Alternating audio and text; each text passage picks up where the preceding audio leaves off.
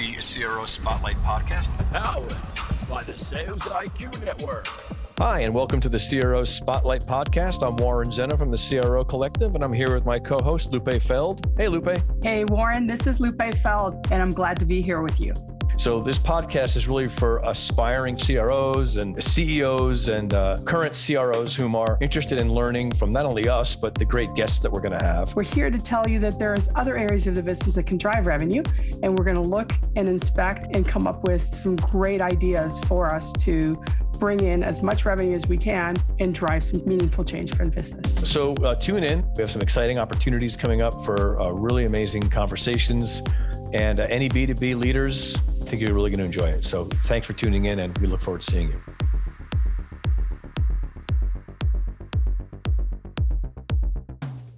Okay, well, welcome to the first episode of the CRO Spotlight podcast. I can't tell you how excited I am. I've been trying to get a podcast going now for a while, and I'm more excited about it because Lupe Feld has agreed to be a partner with me on these. And Lupe, I'm really excited to have you on here. Our initial interview kind of prompted me to say, this would be a great combination. So thank you. Likewise, I think it's exciting for me because as I think back into kind of my background, I never really had the access to the content that's available now.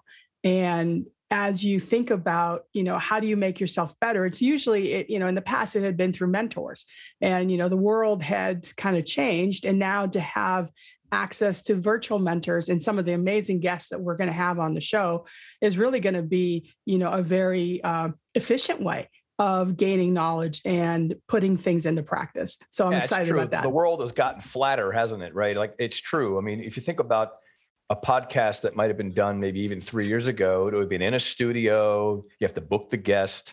They have to fly in. I mean, I know people dial in, but now everyone's so amenable to this sort of thing that the list of people that we have who want to speak to us on this podcast is really great. So let's talk a bit about just why we're doing this, right? So we're working with Sales IQ, which is an amazing sales training and sales enablement organization. And the CRO Collective has worked out an arrangement where Sales IQ and the CRO Collective are going to work together towards supporting chief revenue officers and such. And we'll talk a bit more about that. But the reason this came about was I interviewed you, Lupe, on a interview that I had for the CRO Collective. And I just loved the conversation. I had a lot of them, by the way. I probably had, I'd say, 10 or 15 different conversations. But when I stopped with you, I remember when I finished that particular conversation, I thought, wow, that was great. She's so smart. And it was just a really great conversation. And so I spoke to Luigi and I said, who is the founder and CEO of Sales IQ, if we're going to do a podcast, wouldn't it be great if we had two people do it? Because it's always the same thing. It's always one person sort of talking.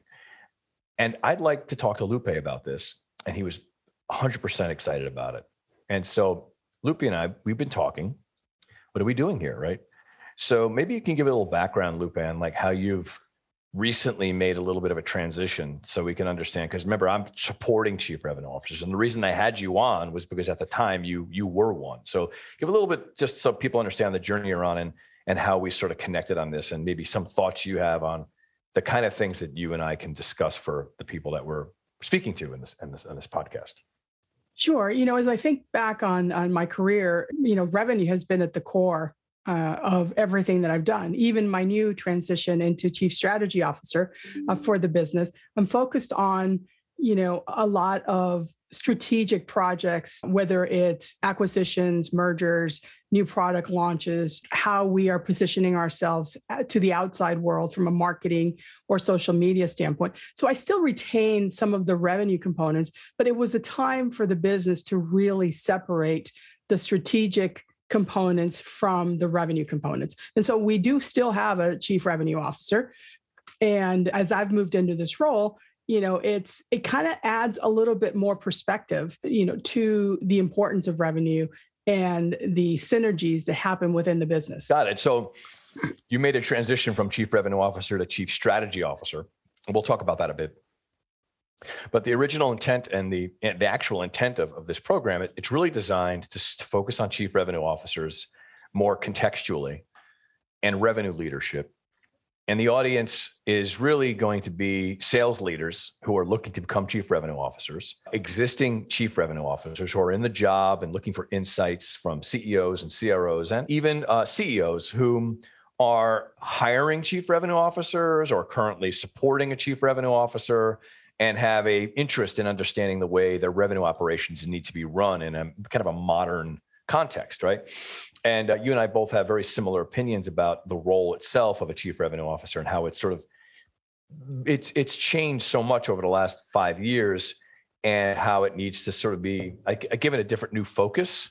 And all of the strategic components of that role have become so complex, and there's just so much to talk about, that this topic is one that I'm getting a lot of traction in my own business, but I think there's a lot of people who are really interested in hearing more about either I want to become a chief revenue officer one day, or I'm in the role, or I'm going to hire one, and how do revenue functions work today, given how things have evolved. So I'm excited about that. And you and I have talked many times how much different aspects of this we want to share with people. And the other thing is that most of our shows will include a third party, like a guest, whether it be a chief revenue officer or a revenue leader or a CEO who will weigh in on their own experiences. So that being said, Luigi, as I mentioned, is the CEO and founder of Sales IQ, which is a sales enablement company based in Australia. Luigi Prestinenzi. Okay, he is a incredible disciplined worker. I mean, he is someone who I am so impressed with the amazing amount of content that he puts out. If anyone follows Luigi on LinkedIn, you should see the really amazing depth and detail that he does. He also runs his own podcast, and his company really it makes the world a better place by helping sales teams be the best they can be. And that's what they focus on: sales enablement, sales training. So I'm going to let him in right now and let him speak a bit about it. Luigi, welcome to the show. And we're really glad to have you here. I want to thank you too for just creating this whole platform for this to happen. Well, Warren, Lupe, really excited. I've never been the inaugural guest on a podcast, so I'm pretty excited. I'm feeling pretty pumped right now to be here. All right, great. So why don't you tell the audience a little bit about you and your background and your company, and share a little bit about what you're up to right now. Yeah. So look, a bit about me. I'm about to hit 40 in April. So I've been really reflecting these past few months about, have I achieved what I expected to achieve by the age of 40? But look, I'm a career sales professional. I've been doing this for over nearly 23 years, right? It was the first job that I had at a school. I was pretty fortunate to find myself in a sales position because school wasn't for me. I really struggled through school and really, learning in that environment. But I fell in love with sales from the moment I saw it. And I was quite fortunate to see sales with my mum growing up, sort of 7 and 8. My mum was incredible, working for a company called Mary Kay. And she was very good, like top 3 in Australia. And what I saw my mum do was just amazing. But I saw the highs and the lows of it. I saw my mum at the top, and then I saw her crash and burn, like complete burnout, crashed, hospital. And so I saw that, there is a risk associated with any kind of high performance role. But look, again, career sales professional, worked on various deals, sizes in consumer and business, and worked my way up from a point of selling deals to managing omni-channels across kiosks, call centers, and business developers. So that omni-channel management was an incredible experience for me as well. And I've also been thrown into heads of marketing roles at some points of my career as well. So I got to see the other aspect of the marketing funnel. But I've essentially spent a lot of my career also selling in education. And that's where my sort of business sales IQ was born from, because I love sales and I love education. And I think when you bring them all together, it's quite a powerful mix. So our profession as a sales profession, as you guys know, there's still a lot of work to do. No matter how much work we put in place, there is still a massive trust gap between buyers and sellers. And I think that has a lot to do with the way in which we behave as a profession and the way we go to market. And so I think there's a great opportunity to continue to elevate our profession. And that's what Sales IQ is all about.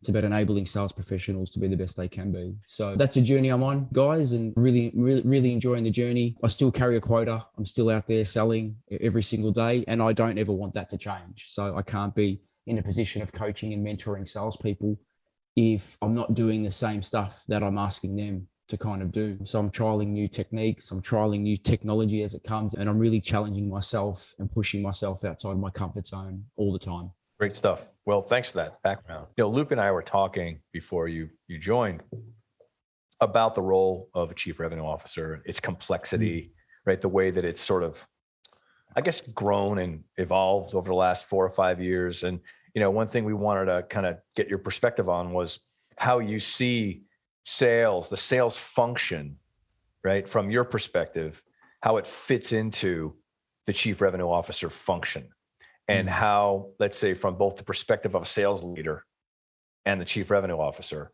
there's a lot of confusion in the marketplace right now, as you know, because we've had this conversation dozens of times, that a CRO is nothing more than just a sales leader. I'm curious to know what your perspective is on that and how you see that distinction, and what your perspective is on how a sales leader should be looking at that role. Yeah, I think it definitely goes way beyond just the element of sales, right? And I think this is the risk a lot of companies create for themselves when they just get a really good sales leader and say, right, you're now chief revenue officer.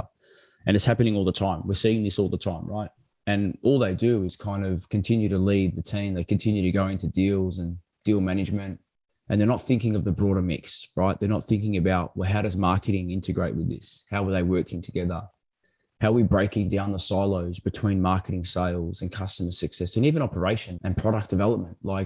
And that's the whole premise that I see, that the CRO is all about just going, it's pulling itself completely out of the day-to-day nuances that are occurring and really thinking about, how do I get alignment across each areas? Absolutely, they need an understanding of what each area of the business does. I think they need to have that high level, but more importantly, they need to know, how do they empower and find the right people that have the expertise in those areas, and then work with them to achieve a common objective. And that's what I fundamentally see the CRO role. And again, what I see a little bit different is CROs need to really have a bit more of a lens around, and they've got to be because sales has become a very, very, very data-driven, organization. Like when I first started in sales, you kind of knew numbers, but you didn't really have to know any of the stuff that you have to today.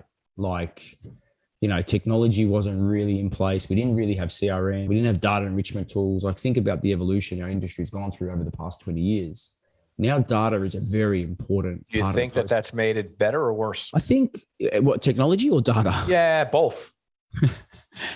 Look, I think I'm going to take this back from an enablement perspective, and I'd love to hear Lupe's thoughts on this, right? But I just got off a call this morning. I was training 40 SDRs, new SDRs. They're going through a boot camp for their company. And I don't know about you guys, but remember when we started working in sales, and I sound bloody old here, but... Well, I'm older than you, so yeah. It's okay. You're a child compared to me, so don't worry about it. Go for it. But we didn't have the ability to find a person's mobile number, go to LinkedIn, click a button, and get all the information about them.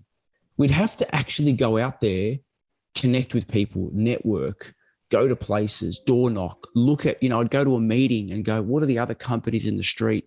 Do them, okay, I've got to write them down, and I've got to go back and do some research, and I'll talk to my network. Do you know anyone there, et cetera, et cetera. That level of curiosity, right? The research that you do, I used to, you uncover a rock, it's not there, go back, and you persevere. And I think what technology's done, it's great. It makes those things available to you, but it's limiting our ability to be naturally curious. And great selling is all about being naturally curious. And in anything, marketing, in data, you've got to be curious. You've got to be asking questions. Okay, is the data actually correct, right? What's the data not telling us? Yeah, no, absolutely. And, as I think about, one other thing that technology has done is it's given us access to all of this information. But in addition to, kind of silencing the curiosity, it also has eliminated, something that I think is critical in sales, and it's earning the right to proceed, gaining that trust. And, so often, I think we're all subject to this.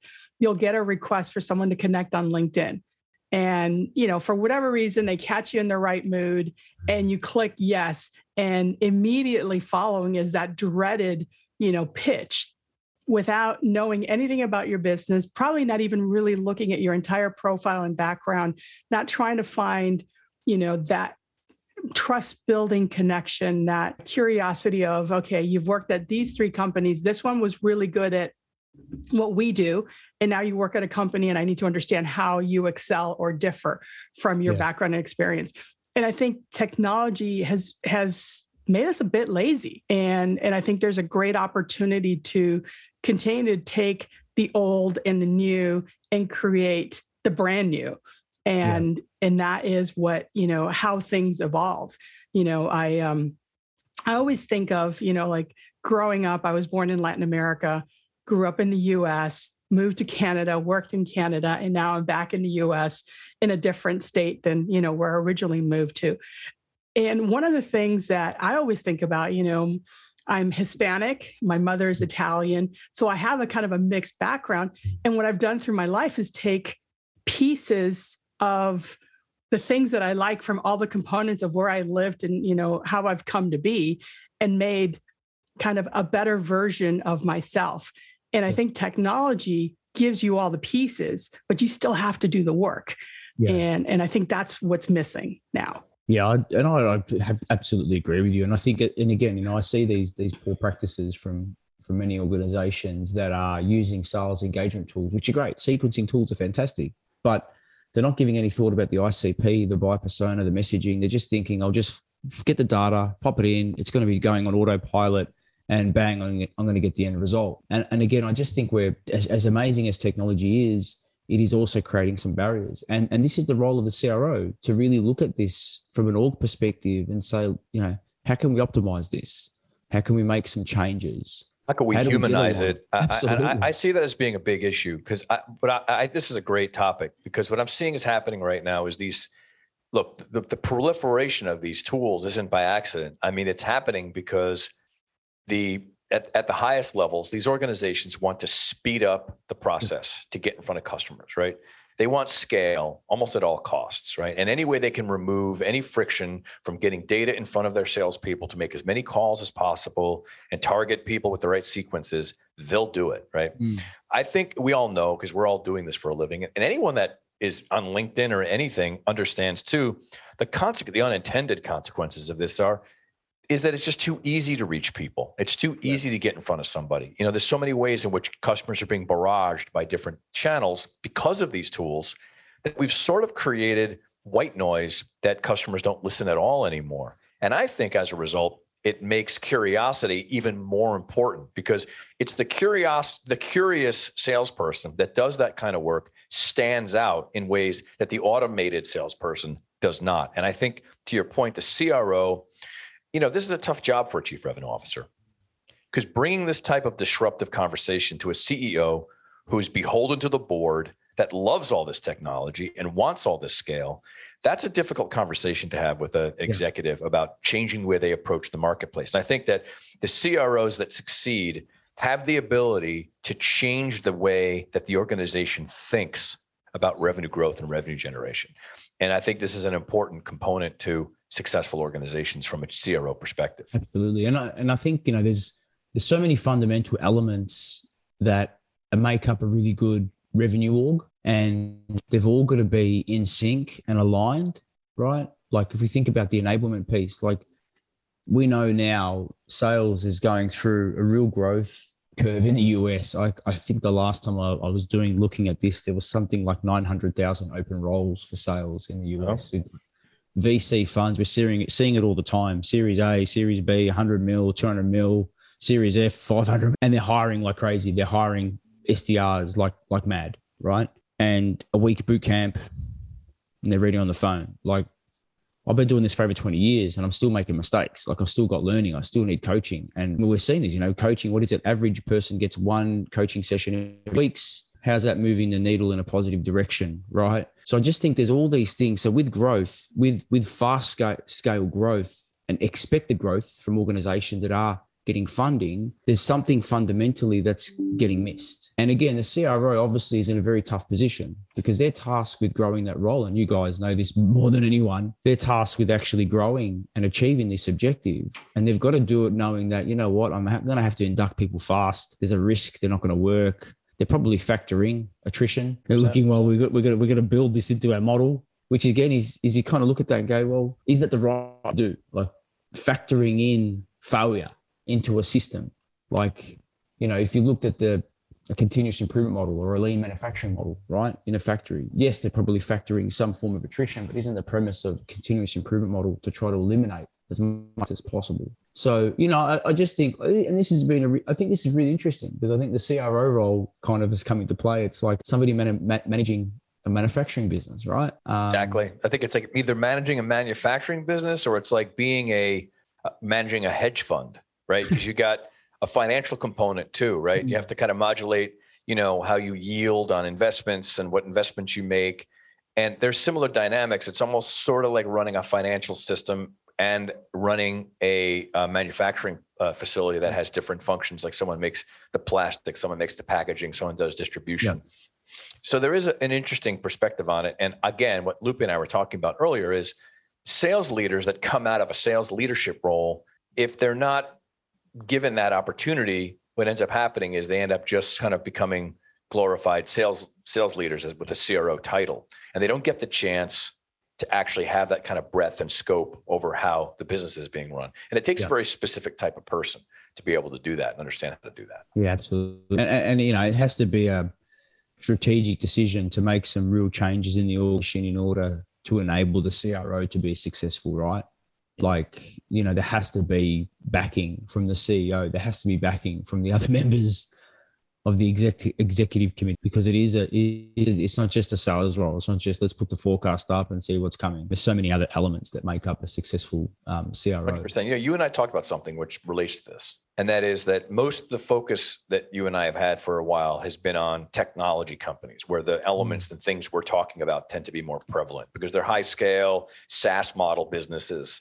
Yeah, it's the traditional businesses that if they adopted these types of the philosophies that we're talking about, they could have an incredible opportunity to revamp the way they go to market. And I think that's an opportunity to take, I'd say, modernized SaaS-based learning models or sales models or revenue models into traditional companies is a big opportunity for companies that are in manufacturing or other traditional businesses that can start thinking this way. And I don't know if that's happened yet. What are your thoughts on that? Yeah. And I mean, I think Lupe, you've probably seen this as well across some of your clients, but I've definitely seen COVID or this pandemic has really put a spotlight on traditional sales orgs, you know, big territory-based sales companies that have in-field sellers, cars, mobile phones, expense accounts to take their clients out for lunch. What happened? They were all brought in. I mean, I shouldn't say this, but the coffee and donut sales people, yeah?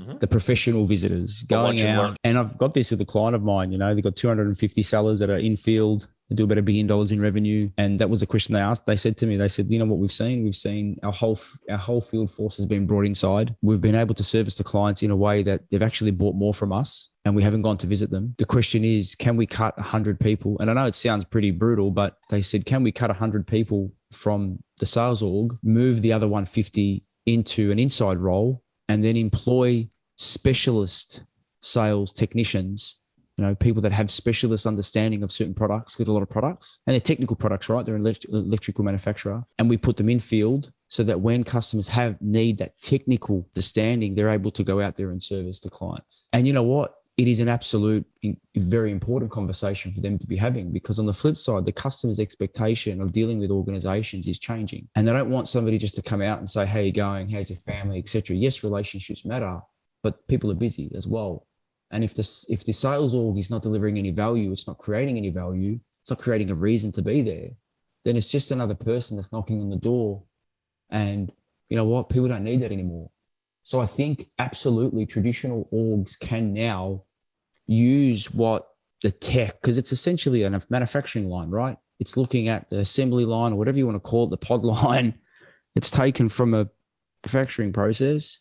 They've adopted into sales. Now traditional orgs can really reinvent themselves and really think beyond what they've always done. And I think great leaders are using this pandemic as an opportunity to recreate their org and help the customer. I think this is the other thing, customer focus, put them at the center and say, how do we do that? Like, I think that's a great conversation. We have inside service, we have technical service. So we can help them even more putting a plan like this in place. And I think for leaders that haven't taken the opportunity to sit around the table and get the CRO role or bring a CRO into a traditional org, they're kind of missing a really great opportunity for themselves, right? Because this is like a once in a 100-year event.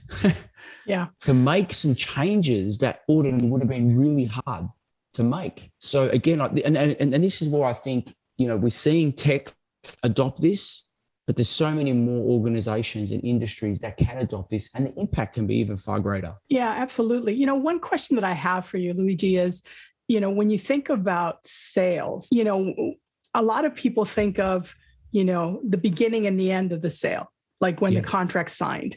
And what's your view of sales?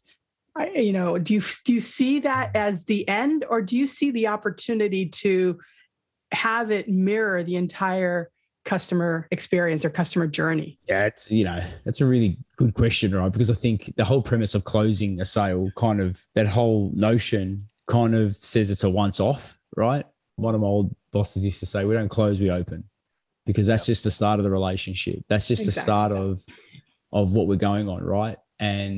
But again, that's where your remuneration model needs to kick in. If you only get, if a sales, an AE or whoever, an SDR, whatever you want to call them, right? Because there's now so many terms for the same role. If they're all remunerated on that part of the transaction, only the acquisition part, and then somebody else is remunerated on renewals, the people involved in the front end, there's kind of no incentive for them to ensure success. And we do see this with a lot of orgs, right? The sales team will do all they can to acquire, and they don't care if the customer is successful or not, right? And the reality is the behaviors we accept is the culture we create. That has to do, I believe, a lot with what it is that the higher ups measure. If all I'm measuring is new business growth or new customers, and I'm not focusing on customer experiences, of course, the emphasis is going to be on just getting new customers and not focusing on the experience of the customer. And I think that that's I call it almost like a congenital disease of the modern business is growth at all costs, right? Yeah. And I think customers end up getting the short end of the stick on this.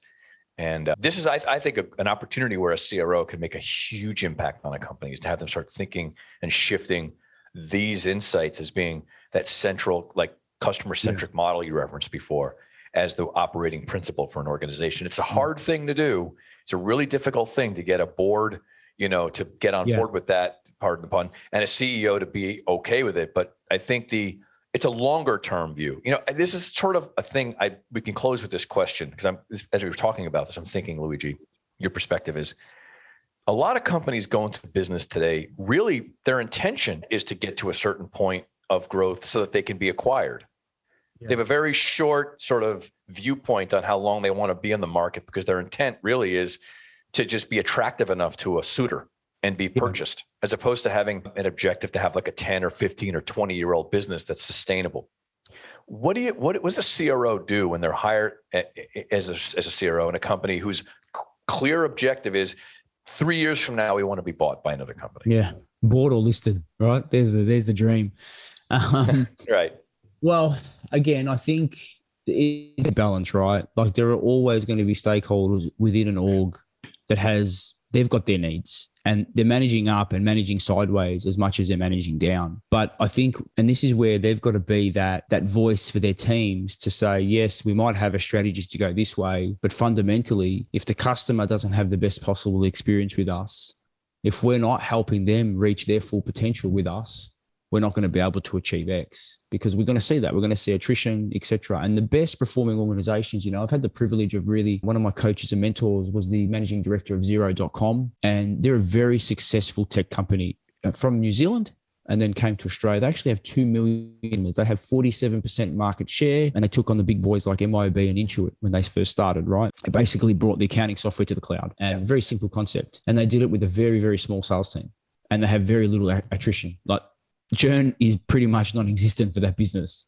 So it's a perfect SaaS model, right? Low cost to acquire and low churn. But when you talk to Trent, and he's amazing, and every time you talk to him, like, he's passionate about his and bookkeepers, because they were the people that sold the platform. They basically got their customers on the platform, right? There was like a channel model. They created a community. They created a place for accountants and bookkeepers to be loved. They created this incredible conference. You know, people call accountants and bookkeepers boring. Like, I went to this conference. There was it was a skateboard thing. It was awesome. Like, it was called ZeroCon. They kind of did the sales force for the account. It was amazing, right? And I think, again, you know, when you talk to him, he's talking about, yes, pressures, listed, stakeholder, like all these things happening, but we can't shift away from our focus, which is loving these people. And that's where the healthy balance, and a great leader will be able to do that. They'll be able to balance what their managers and stakeholders like two objectives that need to be balanced at the same time.